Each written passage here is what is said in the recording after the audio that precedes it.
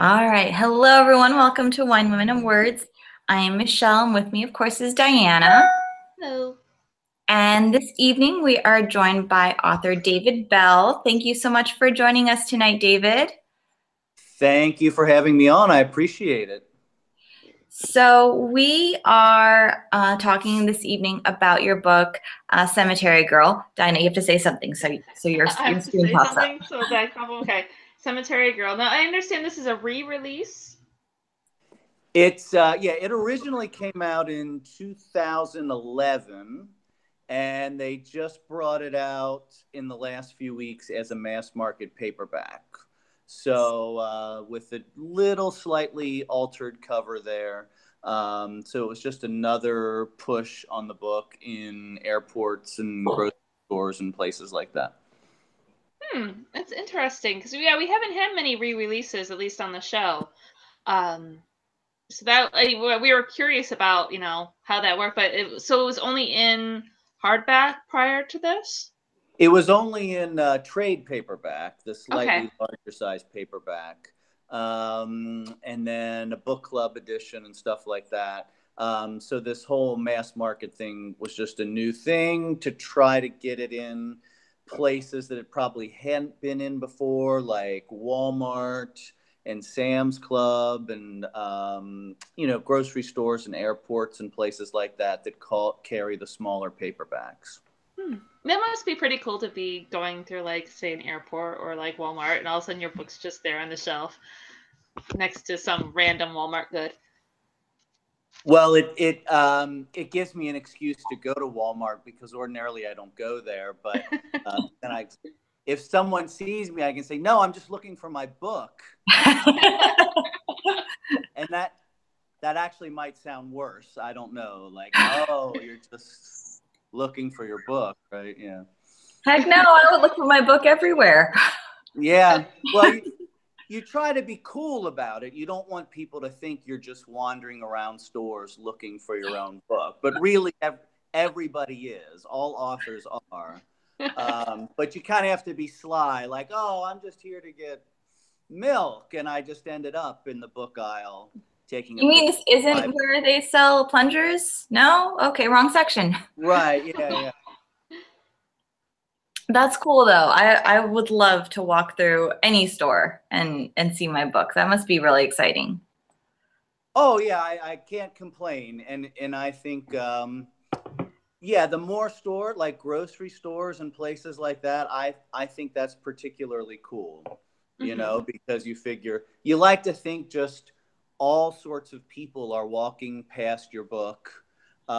Most of them are not picking up the book, but they're at least walking past it on their way to something else. They could see my book, so I They kind of could like see the that. book and they could be like, "Huh, I should buy that on Amazon," Yeah, which is what exactly. I do. No, they see it and they think, I bet I can get that at my library. That too. And then they, yeah. So But it's what always so good to support our libraries. And I love libraries. I do. Yes. Yes. so Diane and I were talking about Cemetery Girl before the show, and one of the questions that she had brought up, and I don't know now if it might be a little outdated since this was your first book and now it's been re-released, but we were talking about how there have been several several women who went missing and then years later turned up and were found alive, and we are just talking about the comparison. So were there any influences, real life events that inspired your book? Not directly, but around the time I was writing it, I'm trying to remember. I think the Elizabeth Smart case happened before I wrote the book. Mm. And then I think the J.C. DeGard case happened after I had written the book. It was kind of like that, or while I was writing the book. So I didn't have any of those cases in mind. I've always just been fascinated by missing persons cases. I just think those are particularly weird and disturbing, and maybe even more disturbing than just a murder case. Because I feel like when there's a death, then there's closure. You at least know the person's dead, and something has happened. But when someone disappears, it's totally open-ended, and you don't know, is this person ever going to come back? Are they alive? With teenagers, there's always that question of, well, did they run away? Did they want to go somewhere else and not be with their family or whatever? So to me, missing persons cases have always been really disturbing and strange. So I've written about that a lot in my other books. But in this case, it was just, what would happen if a kid came back, but then refused to say where she had been or what she had been doing. And so in that sense, the mystery and the open-endedness of it would continue for the parents. So that's really what I was thinking when I wrote the book, that the father becomes obsessed with trying to get even more answers, even though, he keeps running into more dead ends. Mm-hmm. Yeah, because I've been reading the book, and actually before we came on, I was like hurrying to try to finish because I'm not quite there yet. I'm almost to the point of being finished. Everybody dies. Everybody dies. Spoiler alert. Yeah. Well, even before you came on, I'm like reading the book, and I was like, oh, that really did happen. And Michelle's like, spoilers, because she gets the book after me. Oh. So yeah, I can attest to... Michelle can't go into her local Walmart and buy the book for herself. You know what? I'm going to go to my local Walmart, my mom's local Walmart tomorrow, and I'm going to hunt this book down and tag you once I find it. Okay. But yeah, I'm, out of the two of us, I'm the thriller lover. I love the psychological thrillers. I love the murder mysteries. But I think, like you said, missing persons and disappearances have that extra level of, what happened. We don't know what happened. But then on top of it, in your story, I think it's really interesting that the point where the families usually get closure is almost where the thriller starts again. It like resets itself because they're not getting the closure that they wanted. Yeah, and for me, as a reader, 'cause I'm not a huge thriller reader. I don't read a lot, and when there's one that like sucks me in, like this one did, it's good. That's why I'm texting it. I'm texting Michelle about it as I'm reading it, as we want to do when we talk about the books that we're reading. And I'm like, I really like this book, and I'm getting it, into it, and I'm like, I can't believe this happened. And oh my God, Abby, which we will get into in a few minutes. Oh, okay, good. Yeah.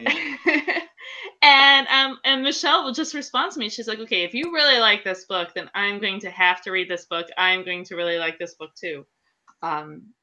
Just because of that thriller aspect of it. And it's more psychological, I feel like. I just recently watched Get Out, which was just total psychological thriller, but like Michelle said, it resets itself, so it's so psychological with what happened to her and what's this guy doing and all of that. So, well, what else are you going to do when you go visit your parents but read a book so you don't have to deal with them, right? So it's perfect for you while you're visiting mom.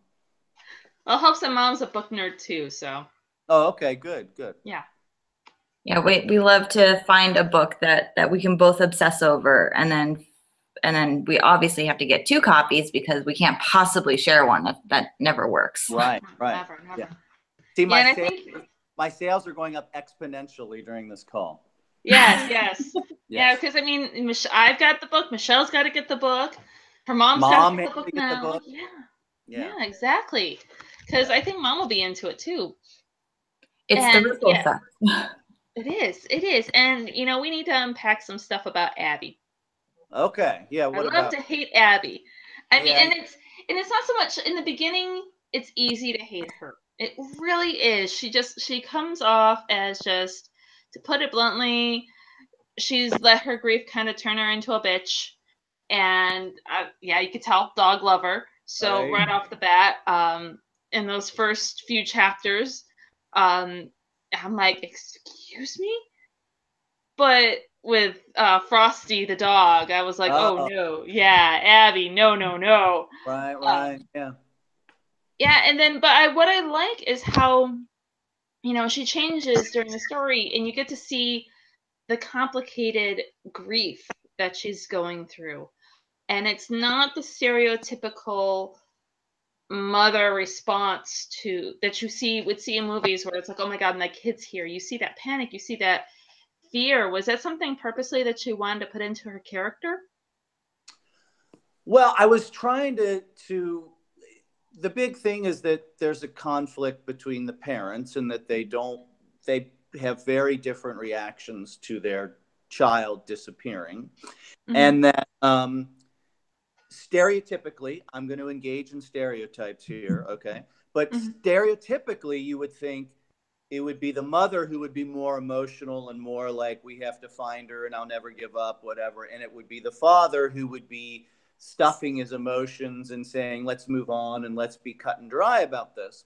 And so they kind of have role reversal here, where it's the father who is saying, I don't want to move on. I want to keep searching for her. And it's the mother, Abby, who is saying, we need closure. We need to move on. We need to get on with our lives. She's never coming back. So I was trying to, so they were different in that sense.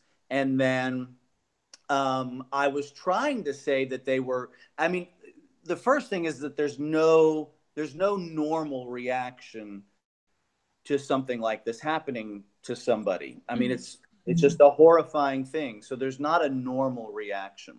And they both try to cope in different ways. And so Abby has become religious. She's involved with the church, and that's kind of been something that has helped her move on.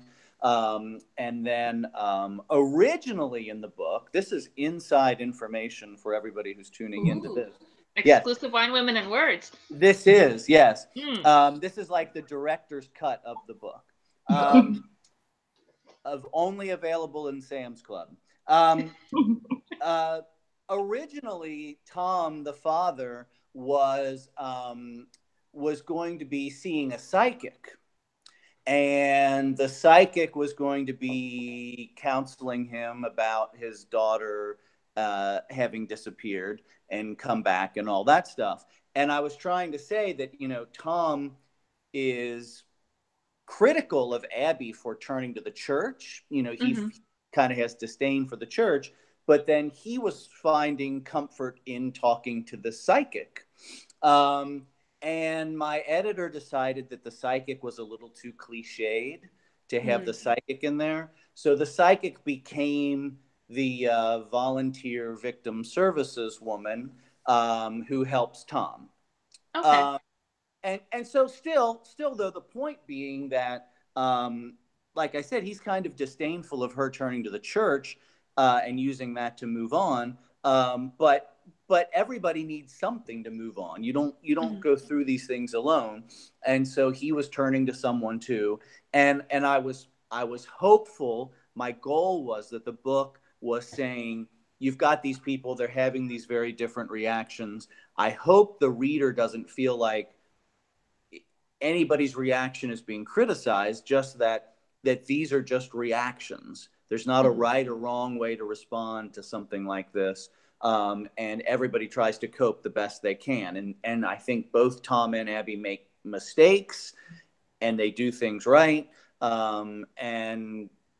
And they try to survive as best they can, which is basically what we all do in life, whether it's something this big or just our everyday lives. So I was, that was just where the center of the story was kind of this conflict in that marriage. And so anyway, that was interesting to me to explore. Yeah, that was a really interesting concept, and interesting as a reader to read, to see that interplay between Tom and Abby within the marriage, and you're reading the effects of what this did to them and how it affected them in their relationships. Because I mean, at the end of the day, when you're married, you're still two separate people. You don't just become one hive mind within the Right. relationship. So I think you did a really good job of that, of exploring that between the two of them being two people, and even with Abby just having these really complex feelings. I mean, even though she's the mother, she still has that mothering thing. But that really struck me when, because I mean, it's no secret, Caitlin comes back. But her reaction to initially seeing Caitlin, that initial panic really got to me, of that, her girl could have been changed. This isn't her same little girl. She doesn't know what happened to her. She doesn't know what to expect, and she just needed more time than Tom did to come in there. And so I love how complicated she is. Yeah, I mean, Caitlin is gone. This is on the back of the book, I believe, so it's not spoiling anything. Mm-hmm. Caitlin is gone for 4 years, and Mm-hmm. she's gone from age 12 to age 16. Well, I mean, how much do we change from age 12 to age 16? That's age 12 is essentially, you're right on the border between like girl and woman, or preteen and teen, or whatever, however you want to put it, right? Child and adult. It's kind of a weird thing. 16 is practically an adult, right? Mm-hmm.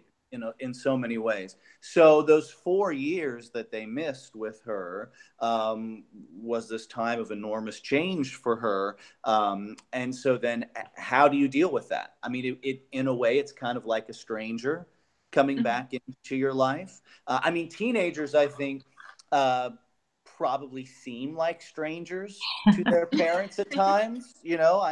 I imagine my parents probably looked at me during those years and said, "Where did he come from? What's in his mind, right?" Who dropped him off in the middle of the night? Right. So anyway, I think it would be it's difficult enough, I would imagine, being the parent of a teenager going through that transformation. But then imagine you've missed 4 years, and so all of a sudden, I mean, I think they both even think at times, is this really her? Like, who is this person who came back and we're being told this is your daughter, but after 4 years, she's not entirely the same person. So, yeah, it's a tricky time for parents to be dealing with. Well, as I have 2 kids, I have a 2-year-old and a 4-year-old, and huge fan of shows, like Criminal Minds, and love that show. But anytime an episode comes on where it's about a missing child or a child getting kidnapped, like I can feel it in my chest that I get anxious for the parents and want to know where my kids are in the house.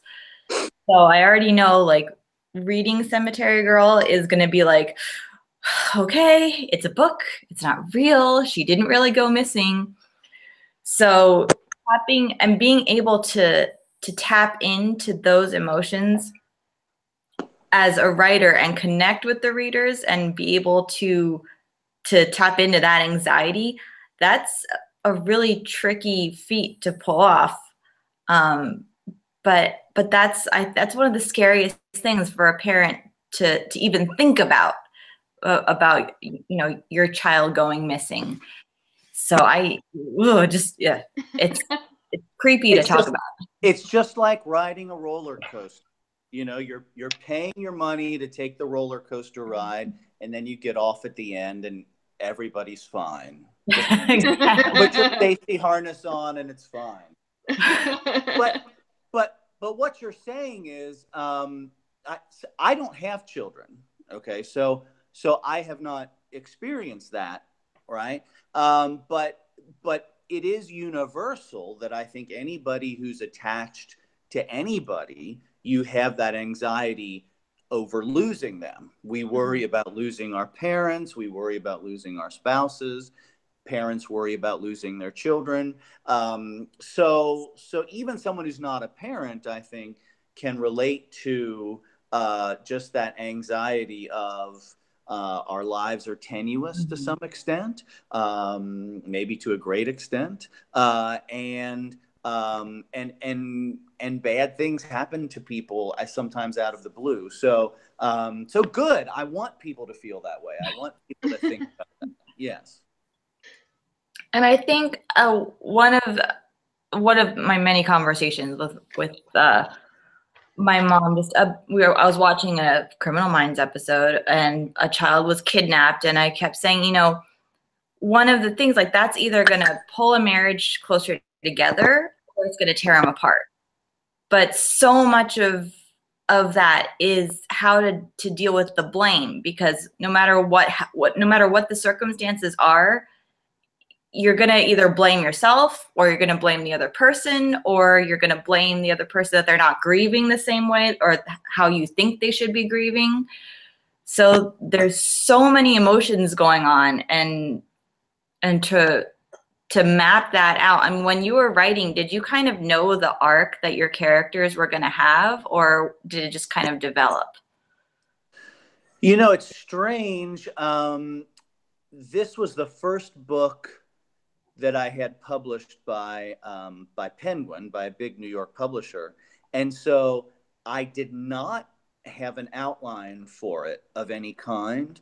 Now, when I write a book, I have some kind of an outline, some kind of sense of where everything's going to go. But for this one, because it was the first one with them, I didn't really have an outline. I mean, I just kind of had my own sense of where I wanted the story to go and what I wanted the characters to do. So yeah, I didn't have a plan, but I think it's interesting being married, being in a long-term relationship. You get a whole sense of how different people respond in different ways to different things, and different families respond in different ways to different things. My wife and I, we've been married almost 20 years. We've known each other almost 30 years. And so we know each other's families very well. But we'll still occasionally have these conversations where we say, oh yeah, well that's the way your family does it, right? Like your, like your parents would do that. My parents would never do this, and blah, blah, blah. And so what seems perfectly normal to me, like when we go to my family and I say, like, and I can totally understand what everybody's thinking, can still seem strange to my wife. And vice versa. I will be around her family and I'll say, like, I'll think like, man, your parents are acting strange about this, or what's going on. She's like, oh, I understand. It's, and so, like, everybody's different. Everybody's different. And people talk about things in different ways and show emotion in different ways. So family and marriages are just very complicated. And then you throw a disaster like this into the middle of it, and who knows what the consequence is going to be. And that's some of the fun parts about being a writer, is just you throw a bunch of elements in there and you get to be a chemist and explore the psychological experiment that you threw together, and kind of see what works and what happens with it. Well, it's an opportunity to get to do horrible things to imaginary people. That's really the goal, is to take nice, normal people and have something horrible happen to them, like their child disappears or whatever, and then see what happens to them. So it is kind of like being a mad scientist, and you're looking down on these people and mixing up the elements and seeing how they respond, right? Much better than doing it in real life. Oh, yes. Yeah. In real life, there's a lot more consequences. There are, yes. And at some point, you have to stop writing and do your evil laugh while you're preparing your next plot twist. Right. You have to rub your hands together and like who's the guy? Mr. Burns on The Simpsons. You have to act like yeah.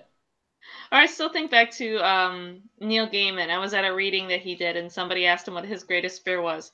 He said his greatest fear was his character showing up at his front door. And... Oh, yeah. Yeah, that would be weird. I think they'd be very mad. Yeah, I think yours would like, be. Why did you do that to me? Yeah. We did nothing to you. Well, I imagine in a way it's kind of like children. We get older, and at some point we've all had this conversation with our parents where we say, like, remember when I was 7 and you did that, whatever to me, or you wouldn't let me go wherever, and the parent is like, I don't even remember that, or like, I didn't mean anything by that, or I was just trying to do my best. It's kind of like that. It's like when the children come back and say, why did you do that to me in the 6th grade, that warped me for the rest of my life? It would be the same way with the characters. They'd come back and say, why were you mean to me, Daddy? Why did you do that? And I've never recovered from it. Because I could. Right. Because I needed to entertain people who bought the book at Walmart. Exactly. I needed something to happen in the book, and you just got in the way. Yeah. You're at the wrong place at the wrong time. It happens, yes. Mm-hmm. Yeah. That's a scary thought. To some books that I've read, if those characters showed up at authors' houses, that would be a very awkward dinner party. Yeah, I wouldn't want to see them again, I don't think. So I love the movie Stranger Than Fiction. And right. Is that the one with is that Will Ferrell? Yeah, that's one with Will Ferrell where, she's writing the book and it's basically she's narrating his life. Right, and then there's a Stephen King short story called Word Processor of the Gods. I read that, but it's where the guy gets a word. It's like, it happened 30 years ago, so he gets a word processor, not a computer. But he's able to, what he writes happens, and if he deletes people from what he's writing, then those people disappear. And so I think the story ends with him deleting his wife from the story. So it's basically him getting rid of his wife. My wife might be listening in the other room. I hope she's not. But anyway, so yeah, not going to do it. Yeah, I think that writers and movie directors and people like that, they probably have a little bit of a God complex. You're moving pieces around on a chessboard to make something interesting happen. Yes. Well, it's what we do. Yeah. And I know you're having your next book is coming out in July. Is that right? July 10th. Yes. Not that I'm counting, but yes, July 10th. Somebody's Daughter. It's called Somebody's Daughter. And it's this is a story of a guy. It's a guy named Michael, and he has a good life, and he's married, and everything is going very well in his life. And the only problem in his life, the only mistake he's ever made, is that he had a very brief starter marriage after college, and he got divorced, and he hasn't seen his ex-wife in a decade, until one night Michael's at his house and the doorbell rings, and there is his ex-wife on the doorstep, and she says, I need your help. My daughter is missing, and spoiler alert, it's your daughter, and you've got to help me find her. So he has to ask himself, well, is she telling me the truth? What if this is my child? Michael and his current wife, are having some fertility problems, so they haven't been able to get pregnant. So this might be the only chance he has to have a child, if this is his child. So he has to go out into the night, and the whole story takes place in 12 hours overnight. Wow. As Michael gets in a car with his ex-wife, and then Michael's current wife goes off in the night with Michael's ex-wife's ex-boyfriend, and they're all out looking for this missing child, and lots of crazy family secrets are revealed. So July, yes. You can pre-order now. Oh, yes, because I think that's going to need to be a summer read. Because, you got to have a mystery during the summertime. Those are like necessary beach reads, poolside reads. You got to have at least one during the summer. I agree. It's coming out July 10th, so you can take it on vacation. It should be a fast read. Lots of surprises. No animals, no dogs are hurt. I So Diana appreciate can that. read it. They're not taken to the pound in this one. Nothing like that. Well, yeah, you need a book that you can yell at because you know you need a good book that makes you so mad. I love books that I have to put down and walk away from for a while because the characters are just pissing me off too much.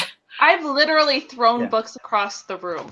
This one almost got thrown across the room. In the best possible way. Yes, and that's Yeah, a yeah. sign of love. I'm Italian, so when we throw things, it means we love them. Oh, okay.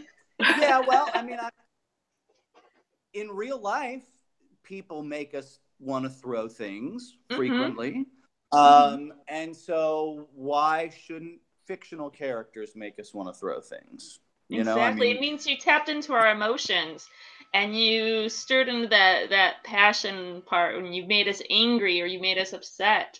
So hopefully, that's, yes. yeah. So anytime you can elicit that's such a strong emotion, that's such a great thing for a writer to be able to do. I hope so. I hope so, yeah. Well, I know right now we are about to transition over into our book of the month. And like I said, David, you're welcome to stay and join us if you want. And if not, you can go about the rest of your evening. But thank you so much for making the time for us and chatting with us about Cemetery Girl.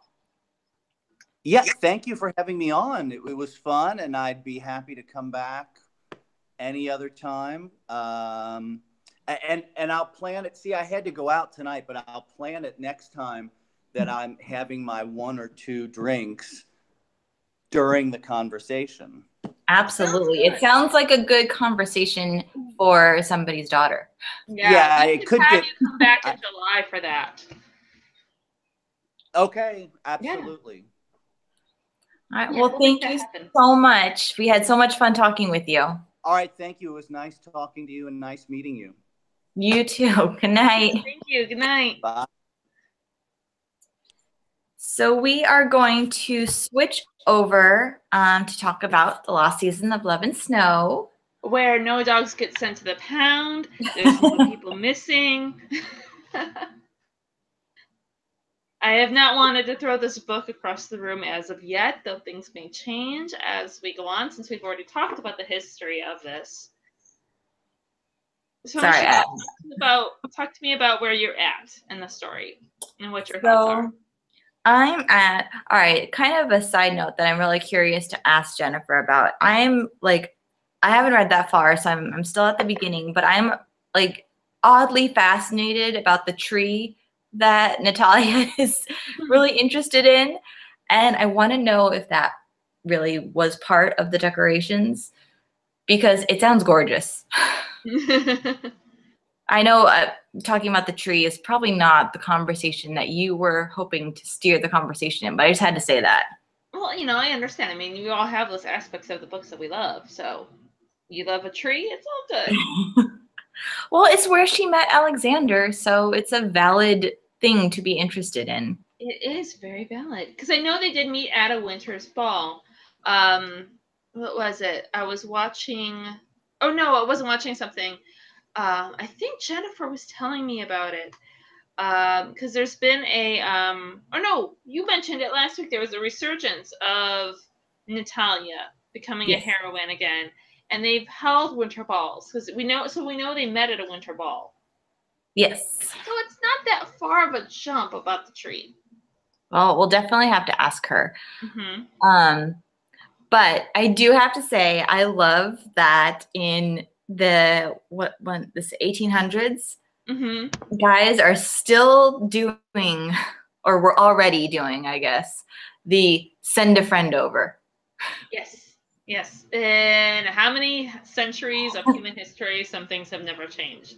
Here, go Tolstoy. Go talk to my friend. I can't get an answer from her directly. You go talk to her for me. Right? Like seriously, your women are like falling over at your feet, and you're like the Russian Casanova kind of, and you're still sending a friend over to scout out a girl for you. I kind of love that. Yes, And it's so cute, and it's so very something that you can connect with the modern times, because we really haven't changed that much. That shyness, that, oh my gosh, does she really like me? And then the ground shifted beneath her feet and her heart skipped a beat. And that is exactly what novels said should happen. Exactly.